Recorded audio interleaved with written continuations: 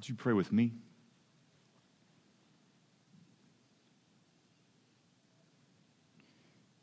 Father, we turn on our televisions or our feeds this weekend and we see so much that if we were to feel it fully would paralyze us. We pray for those who are in China. We pray for those who are called upon to act with wisdom and urgency in the containment of the virus. And we pray that they would act with all skill and care, and that many would be preserved. Father, we pray for what this nation faces foremost right now, for the sake of truth and honor, to resist the inclination towards partisanship. Father, we pray that you would inspire all those who are responsible for so much to act with care, to be supremely humbled, to see their office as an expression of trust, and that they would act with great clarity of vision, what is true and good and beautiful. Father, we pray for our concern for those who are the least. As one of your theologians has said, to be is the first good. And so we give you thanks that we are, and that life is. And then even in its sorrows and its pains and its afflictions, to be is the first good. And to find ourselves in you united is the greatest good. So we ask that you might help us to have concern for all life, in all moments, in all places, in all stations, in all afflictions and triumphs. Father, we pray for this, your body, for the children of this community, for their tenderness and their innocence and their desire to know what it is to live. We pray for those who are responsible for them, parents, teachers, mentors. We ask that you preserve them and protect them and allow them to see beauty, and help us as a body to raise them in the nurture and the admonition of the Lord. We pray for those who are caregivers in this body, and there are many, that you would uphold them and allow them to see that their sacrifice is a good, it is pleasing in your sight, and despite all of its challenges, is a privilege. Father, we pray for those who have blessed us, but now who serve in other places. We pray for Ben. We pray for Colin. We ask that you'd prosper them in their new work. Pray for the diaconate of this body, the deacons and deaconesses. We ask that you'd allow their zeal not to flag and their desire to show mercy and to inspire it in all of us. And Father, as we give to the work of this church, knowing full well that that money could be spent in any number of good ways and enjoyable ways, we pray that in its sacrifice we would see it as a privilege, and that we would take heart in it and know that it blesses even unto us. Father, we need to hear from you to believe that you are true, that you are real, and that you are present. And so whatever it might be for you to work in us in these few minutes together, we ask that you would. And we ask it in Jesus' name. Amen.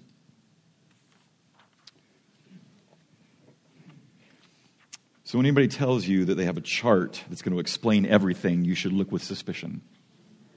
But I'm going to show you a chart that explains everything.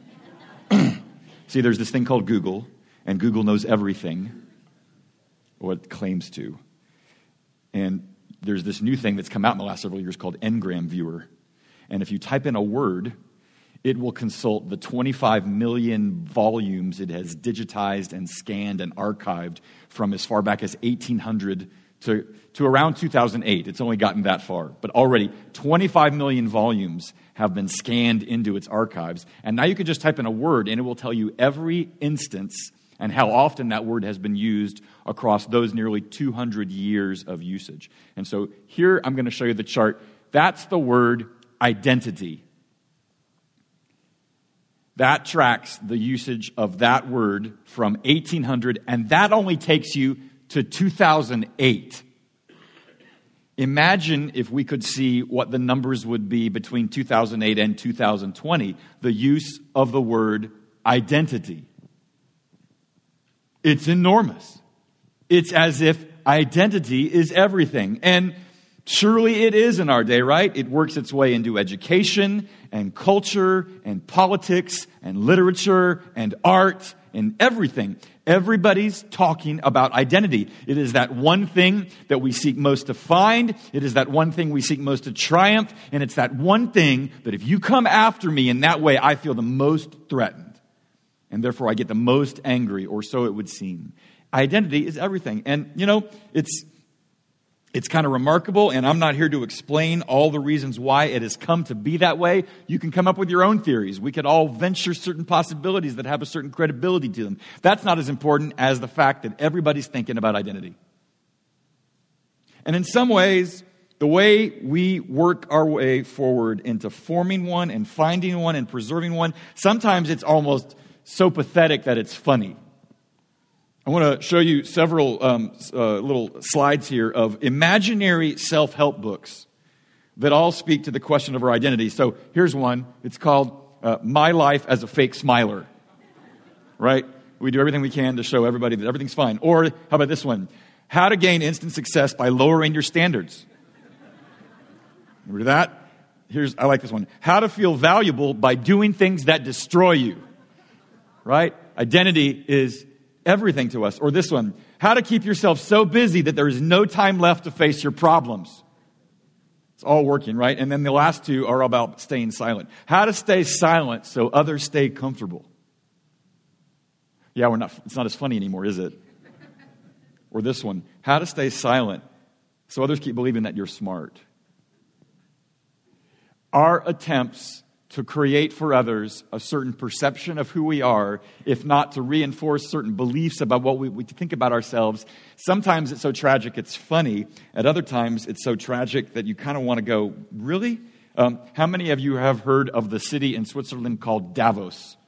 Anybody heard of that? And every year you hear in the news for about a week the Davos conference in Switzerland, where all the business elites and all the economists and all the people interested in climate, they kind of show up and they sample their cheeses, because it is Switzerland, right? But one observer of those that kind of show up for something like that, where they talk about all these big ideas that's going to change the world, people that are at the top of their game, the highest echelon of whatever industry or field they find themselves in, those who you would think have the most stable and sturdy sense of identity in themselves because they have no peers in what they do. An observer of that group said this: here's a hypothetical that anyone with the usual quotient of ambitions and insecurity might ask themselves. Do you think you could ever become so successful, so confident in your wealth and your professional relationships that you would no longer worry about any of this stuff? That you would not compare your achievements to other people's, that you would no longer wonder whether you were in the right place because you believe that the coolest place is exactly where you happen to be? This question, by the way, almost certainly has a correct answer. No. And he's thinking about people who have absolutely no question about whether they are esteemed.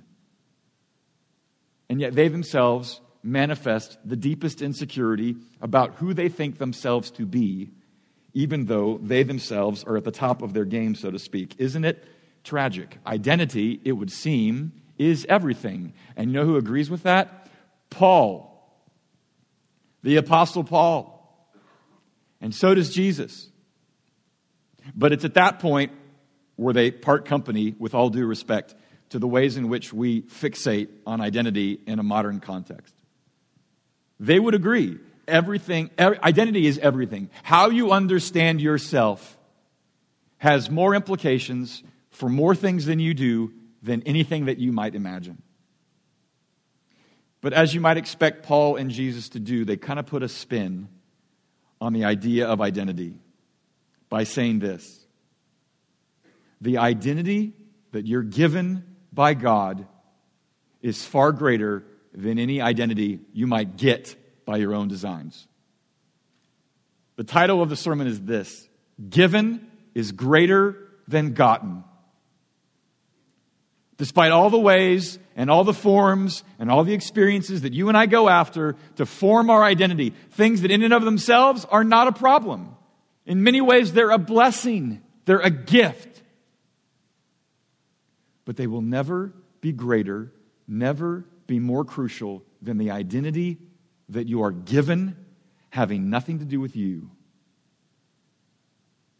For these first 6 weeks of the new year, we're listening to one chapter. It's the 8th chapter of Paul's letter to the church at Rome. We're calling it the elevator pitch because it's Paul's elevator pitch to the world about the nature of the gospel. And on this third week, his third plank of this elevator pitch is this: the identity you're given is far greater than any identity you might get. And that's the one thing that perhaps is among the hardest to believe. So he's going to wound us so that he might heal us. So we're going to consider 3 ways in which we have a certain identity that is given, and then ask ourselves, why is it more important for us to believe that than anything else that we might have about our identity that we get? 3 ways.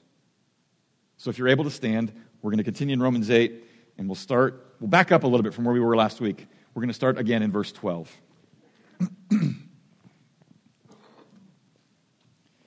Romans 8, starting in verse 12. So then, brothers, we're debtors, not to the flesh, to live according to the flesh. For if you live according to the flesh, you'll die. But if by the Spirit you put to death the deeds of the body, you will live. For all who are led by the Spirit of God are sons of God. For you didn't receive the spirit of slavery to fall back into fear, but you have received the Spirit of adoption as sons, by whom we cry, Abba, Father. The Spirit Himself bears witness with our spirit that we are children of God. And if children, then heirs. Heirs of God and fellow heirs with Christ, provided we suffer with Him, in order that we may also be glorified with Him. This is the word of the Lord. Thanks be to God. You may be seated.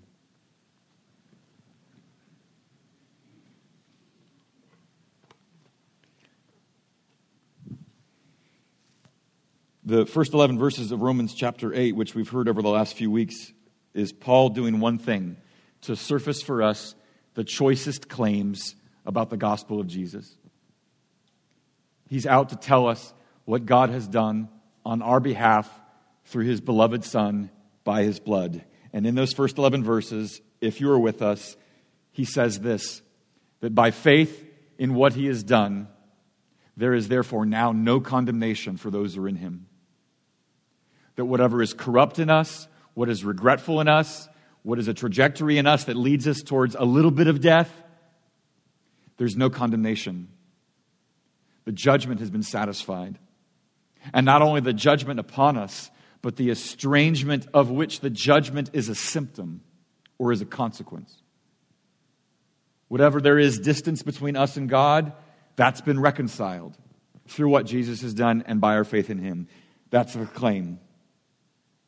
And in that claim, God has not just said, I have done all this for you, now it's all on you to figure out your way forward.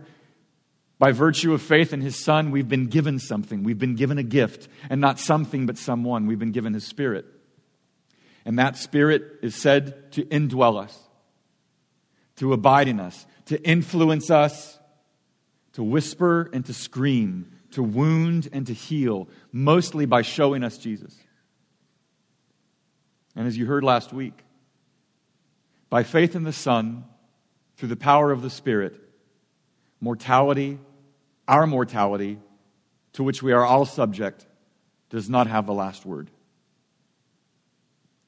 This is all what comprises the good news. These are the choicest claims that Paul might make for us to explain to us what it is he's done for us.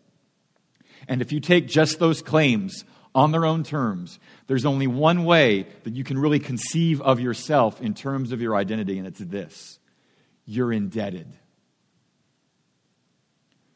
You're a debtor to him. And he said as much in the first verse of our passage. So then, brothers, we're debtors. Everything you have from him is owed to what he has done on your behalf. All we have is at his cost. He got the bill.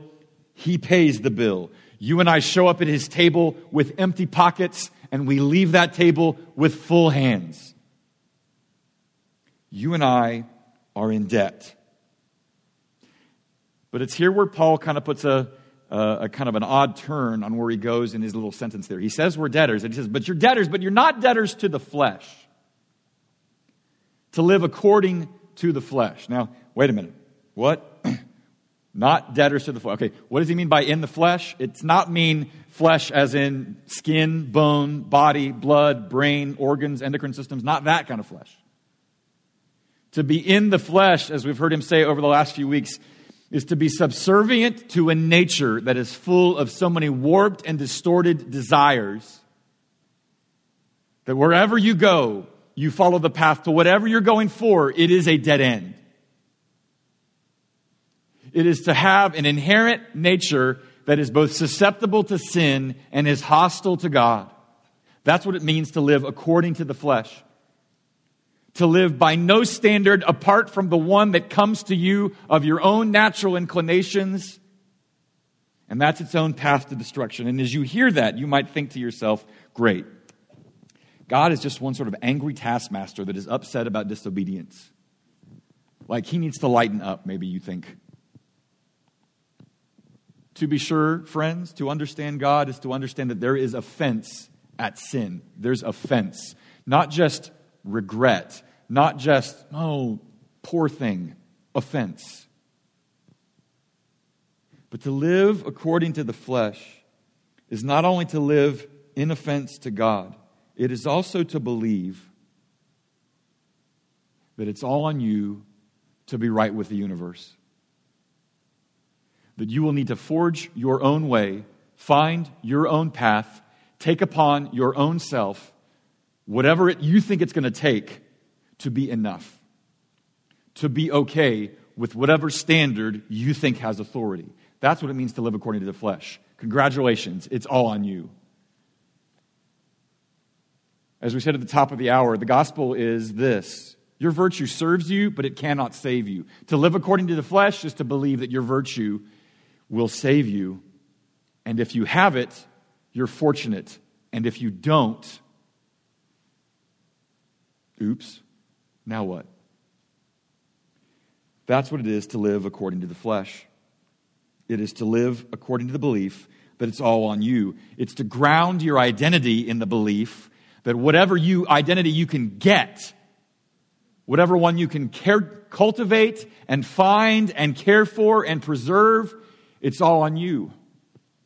That's how you live according to the flesh. It is to commission your own legs to outrun whatever you're trying to outrun and to catch up to whatever thing you need in order to be okay. It is to believe that you're not in debt, but it is to believe that you have a mandate before you that you alone will able to satisfy for yourself.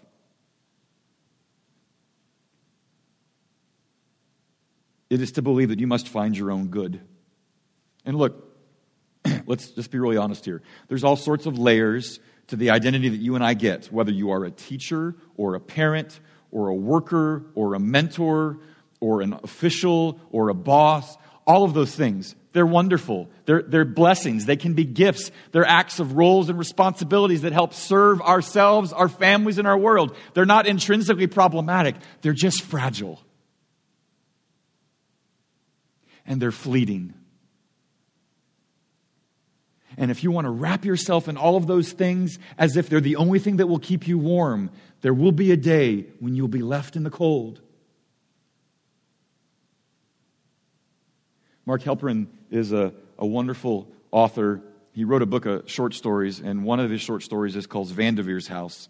And it's about a man who is a sort of a self-made man. He kind of a sort of an Ayn Rand kind of man. He loves to build stuff and make stuff, and he excels at everything that he does. And it talks about his life, about the first time he met this woman. That woman became his wife, and by that point in the story, though, he is estranged from his wife, and yet he's a man who's impeccably dressed, kind of a Great Gatsby kind of figure. He's impeccably dressed, impeccably capable, impeccably wealthy, and he's built this amazing mansion. He's had this mansion that he's designed from the ground up. He oversaw the contractors, the subcontractors. He made sure that the pipes would be such that behind the walls, when the water runs, you can't even hear it. He designed his kitchen that his appliances would all be on runners that you could pull away from the walls. Why? So that you could clean behind the appliances, so there would never be those dust bunnies and that mold and mildew from behind. He thought of everything. But here at the end of the short story, he's sitting out just sort of surveying the wonders of his finely manicured backyard, and he kind of comes to this realization. He realizes the lie he's led. He realizes in that moment, surveying his wonderful manicured backyard, that everything he had, he thought would be everything that he wanted. And he realizes how much he had deceived himself. And there, as he's having that sort of inner discovery of realization, he begins to smell smoke. And he turns around and he sees that his mansion is on fire. Your house is on fire. You know what your first instinct will be: to run to save it. And instead, you know what he does? He lingers. And he stares at this colossal thing that he's built begin to burn to the ground. And there, in the last lines of the short story, he says this: the heat was such that even the porcelain might melt. He felt this heat, but he did not move, nor did he want to move. Even all, as he had built and worked for so over many years, vanished before him at great speed, for he had already left it behind. And his spirit had been unlocked, and his soul freed in the gift that had come on the wind. Here is one who in just an instant had come to realize that anything that he might build his identity that was in this world that is subject to fire and decay is just that. Incapable of holding you, stabilizing you, orienting you to your world. It's a thing that might bless, that might be a gift, but it's not enough. And isn't it funny that Mark Halperin uses words like wind and spirit to speak of this person's transformation? You're a debtor. You're a debtor to grace. And that has two implications for us. One, that God could really ask anything of you, and it would be fitting. He won't ask you to harm. He won't ask you to sin. But if He asks you to forgive and forbear, He is worthy. Is He asks you to love and to sacrifice and forget yourself? Is He worthy? He is. Can He ask you to trust Him even when this world thinks you're a fool for doing so? Is He worthy? He is. If you're in debt to Him in just those ways, then one implication is He is worthy of anything that He might ask of you. He can ask you to do anything. But to be indebted to Him is to be thinking of debt in a very particular way. Usually when we think of indebtedness, we think of it, we have to pay it back, and then once we've paid in full, we're kind of done with the person to whom we're indebted. That's how we typically think of indebtedness. I pay off my mortgage, I'm done with Wells Fargo. You pay off your car, you're done with whoever it is that you owed the money to. You're done. Paid in full. You can go your separate ways. We're done. We don't talk to each other anymore. That's not the nature of the indebtedness we have with God. This indebtedness, you can't pay back. You can't compensate Him. There is no paid in full. And to be sure, this indebtedness is never aspiring to the point in which God is saying to you, can we just sort of get this in full so that we can be done with each other? On the contrary, this indebtedness has one purpose, or this awareness of our indebtedness as the nature of our identity has one purpose: to endear Him to us. to help us to see him as worthy and beautiful. Why? That we might live, therefore, and thereafter a life of repentance and faith. That you and I would be, if by the Spirit you put to death the deeds of the body, you'll live, he says. He doesn't just say, all right, I'm holy, I've saved you, now you go be holy on your own. He's given us his Spirit. He's given us the one to remind us of who we are, to help us to see the danger of where we go if we follow our own desires apart from him, to help us to see most of all, though, the grievousness of what we do whenever we sin. If we're indebted to him, then we would not want to do anything that would violate the nature of that relationship any more than you would want to harm somebody that's loved you for all your days. The Holy Spirit is helping us to see Jesus so that we would see the danger in what we do that harms the relationship and the grief, the grieving of the Spirit in whatever we do to follow our ways that might otherwise offend him. We're debtors. But we're not only debtors. We're something else. We're something else that speaks to the greatest motive for anything that we might do before the Lord, and that you heard spoken of there, starting in verse 14. For all who are led by the Spirit of God are sons of God. For you didn't receive the spirit of slavery to fall back into fear, but you've received the spirit of adoption as sons, by whom we cry, Abba, Father.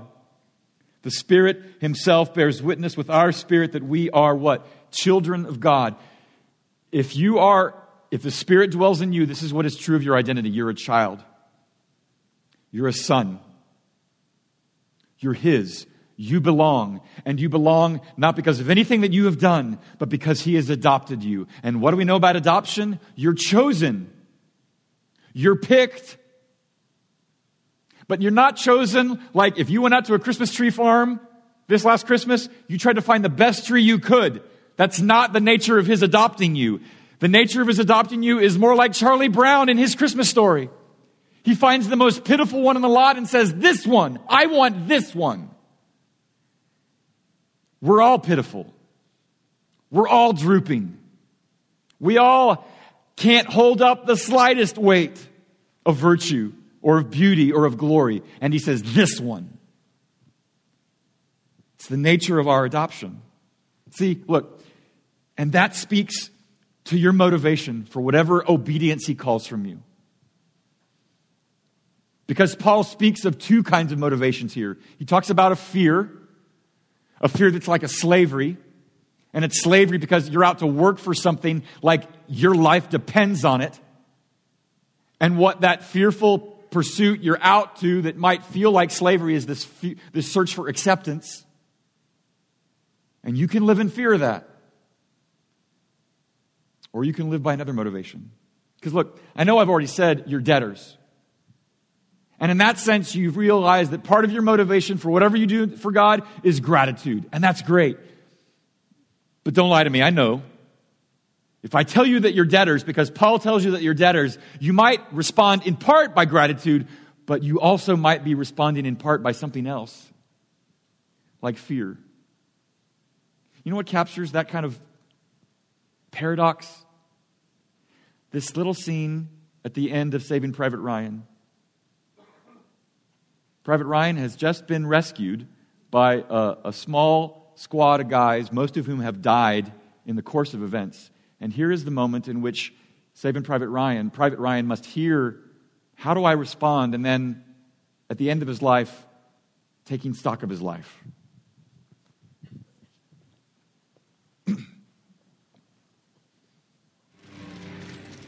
What, sir?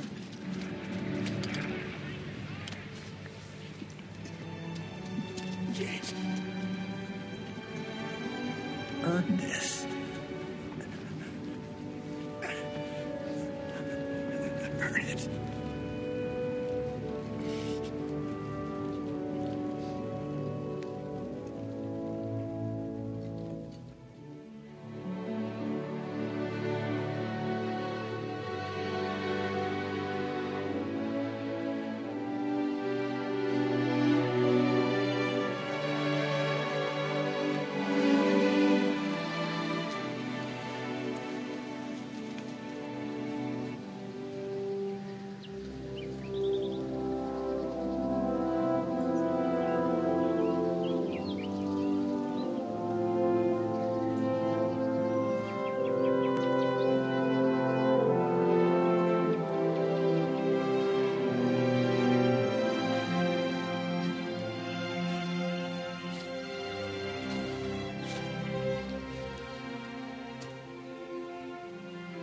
My family is with me today. They wanted to come with me. To be honest with you, I wasn't sure how I'd feel coming back here. Every day, I think about what you said to me that day on the bridge. I've tried to live my life the best I could. I hope that was enough. I hope that at least in your eyes, I've earned what all of you have done for me.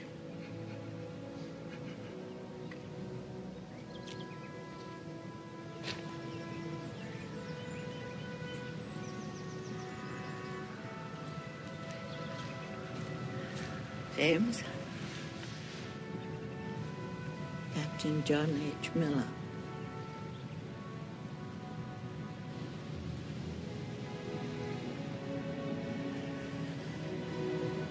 Tell me I have led a good life.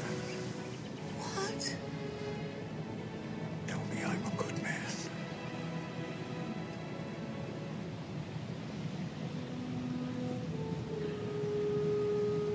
You are.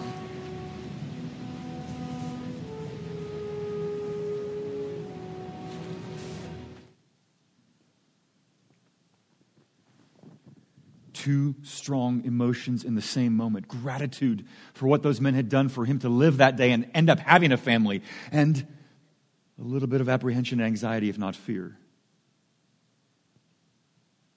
Craig Lotz, who helped me put this clip together, noticed one thing that never entered into Steven Spielberg's mind when he made that film is this. When he asked the question, was I a good husband? Did I live a good life? Before she answers, she looks at the cross. And then looks at him and says, you are. That's the Holy Spirit. He points you to the cross and says unto you, oh yes, grateful is proper. Gratitude is proper. But no, you can't earn this. You're mine because of what I done. You're beloved because of the belovedness that I did in my own work. And that changes the way you think of whatever else you might strive to do in way of obedience in his worthiness. You are a child because of what he did. You are a son because of his work. Which leads you to the last part of this equation. What does it mean to be his? What is this identity that we're given that we cannot get? You're also an heir.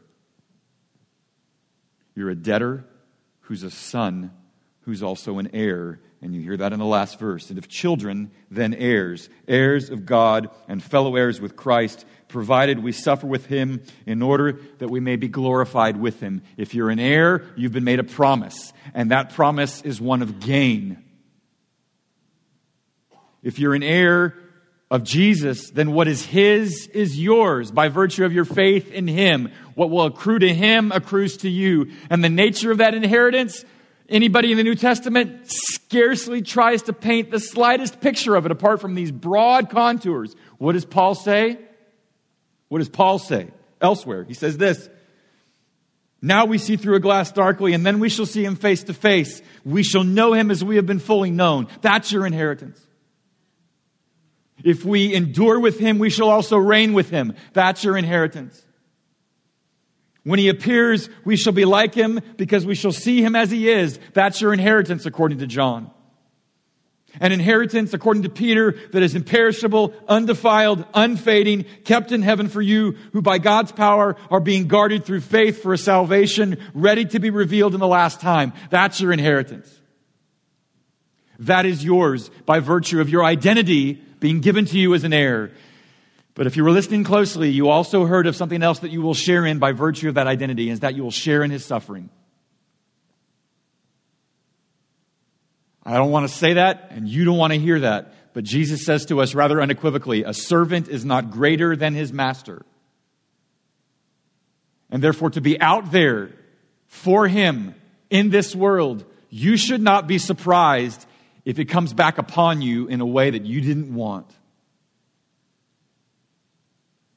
To follow him is to invite mistreatment. It is to invite ridicule. It is to invite misunderstanding. It is to invite having motives to you that are ascribed improperly. It is to invite all matter of being harangued and harassed and marginalized and discarded and passed over. And in too many places in this world, it means you will be harmed if not killed.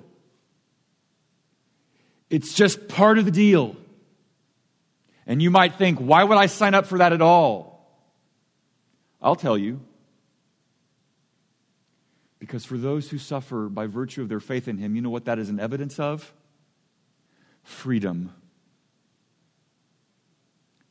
Freedom from the fear of what you might lose in that suffering. Freedom into a confidence that you have something that you cannot lose. Freedom in believing that what you have eternally. That's freedom. And it's the best kind of freedom in which to suffer, because in these days, friends, there's a whole lot of suffering that people drape around themselves and use it as a pretext for becoming a dictator and a tyrant upon others. But this suffering is an evidence of freedom. Reverend James Lawson was a black pastor in the South in the 60s during the Civil Rights Movement. He trained students who were believers how to resist things nonviolently. And he tells the story of one day of being at one of those nonviolent protests, and a white man walks up to him and spits in his face. And in that moment, Reverend James Lawson does what none of us would have thought to do as a first instinct. What would we have done? Cuss him out, run away, maybe bear up, maybe draw a fist. Reverend James Lawson looks at that man who just spit in him and says, "Do you have a handkerchief?" And before the guy that spit on him can even think about it, he sort of instinctually reaches for a handkerchief and hands it to him. And Reverend James Lawson says, "Thank you," and wipes his face of the man's spittle. And in that moment, he looks at the man and says, "Thank you," and asks him about the motorcycle he's riding. And a little conversation kind of crops up, an amicable conversation. And by the end of it, the white man who had spit in the black man's face says, "Can we do anything for y'all?" And people ask Reverend James Lawson, "Dude, why didn't you want to bear up and clock that guy? He spit in your face. He looked at you with contempt at your very heart, at your very identity. Why did you do that?" And he says this: "You have to keep in your mind an imagery of infinite possibility." Where do you get that? From your belief that the identity that you've been given is greater than any identity that you might get. He believed already in one who adored him, and that was enough for him. He didn't care if the rest of the world reviled him. How God thought of him was enough. Friends, as I've said at the beginning, any identity you might get for yourself, the layers upon layers of ways in which you think of yourself, those are blessings and gifts, but there's two reasons why you don't want those to be foremost. Because all those forms of identity are passing away. All those forms of identity represent a certain temptation for you to think of them so highly that you think you can't live without them, or that you will fail them in such a way that you descend to the depths of despair. They're good and they're gifts, but they're not everything. And if you make them everything, then you are holding on with a death grip that which will have to come apart from your hands. But you also will have to realize that your identity is not only made up of the things that you're proud of, but your identity, if you follow that rule, is also made up of things that you are not proud of, that you will not speak of. What then? What now? If you are living in a world right now in which you think the most important thing is your own identity, then I encourage you to repent and believe in the one who is out to give you a better one. And for those who already have, who sometimes think that gotten identity is greater, here's my application. Stop, drop, and pray.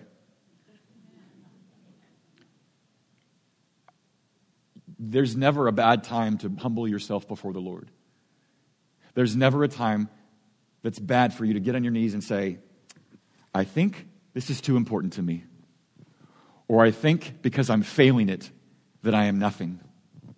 Or because this innate part of my identity is having to transition in ways that I don't want and I'm not ready for, I'm kicking against the goads and I despise everything that is and I'm falling into despair. I need your help to remind me of that given identity more. Stop, drop, and pray. That's the takeaway. That's where we go. It's why Martin Luther said this: you are beloved because of the beloved and for no other reason. And if that's all you do when you stop, drop, and pray is to ask him to remind you and to believe that you are beloved because he is the beloved, you could do worse. Let's pray. Let it begin with me.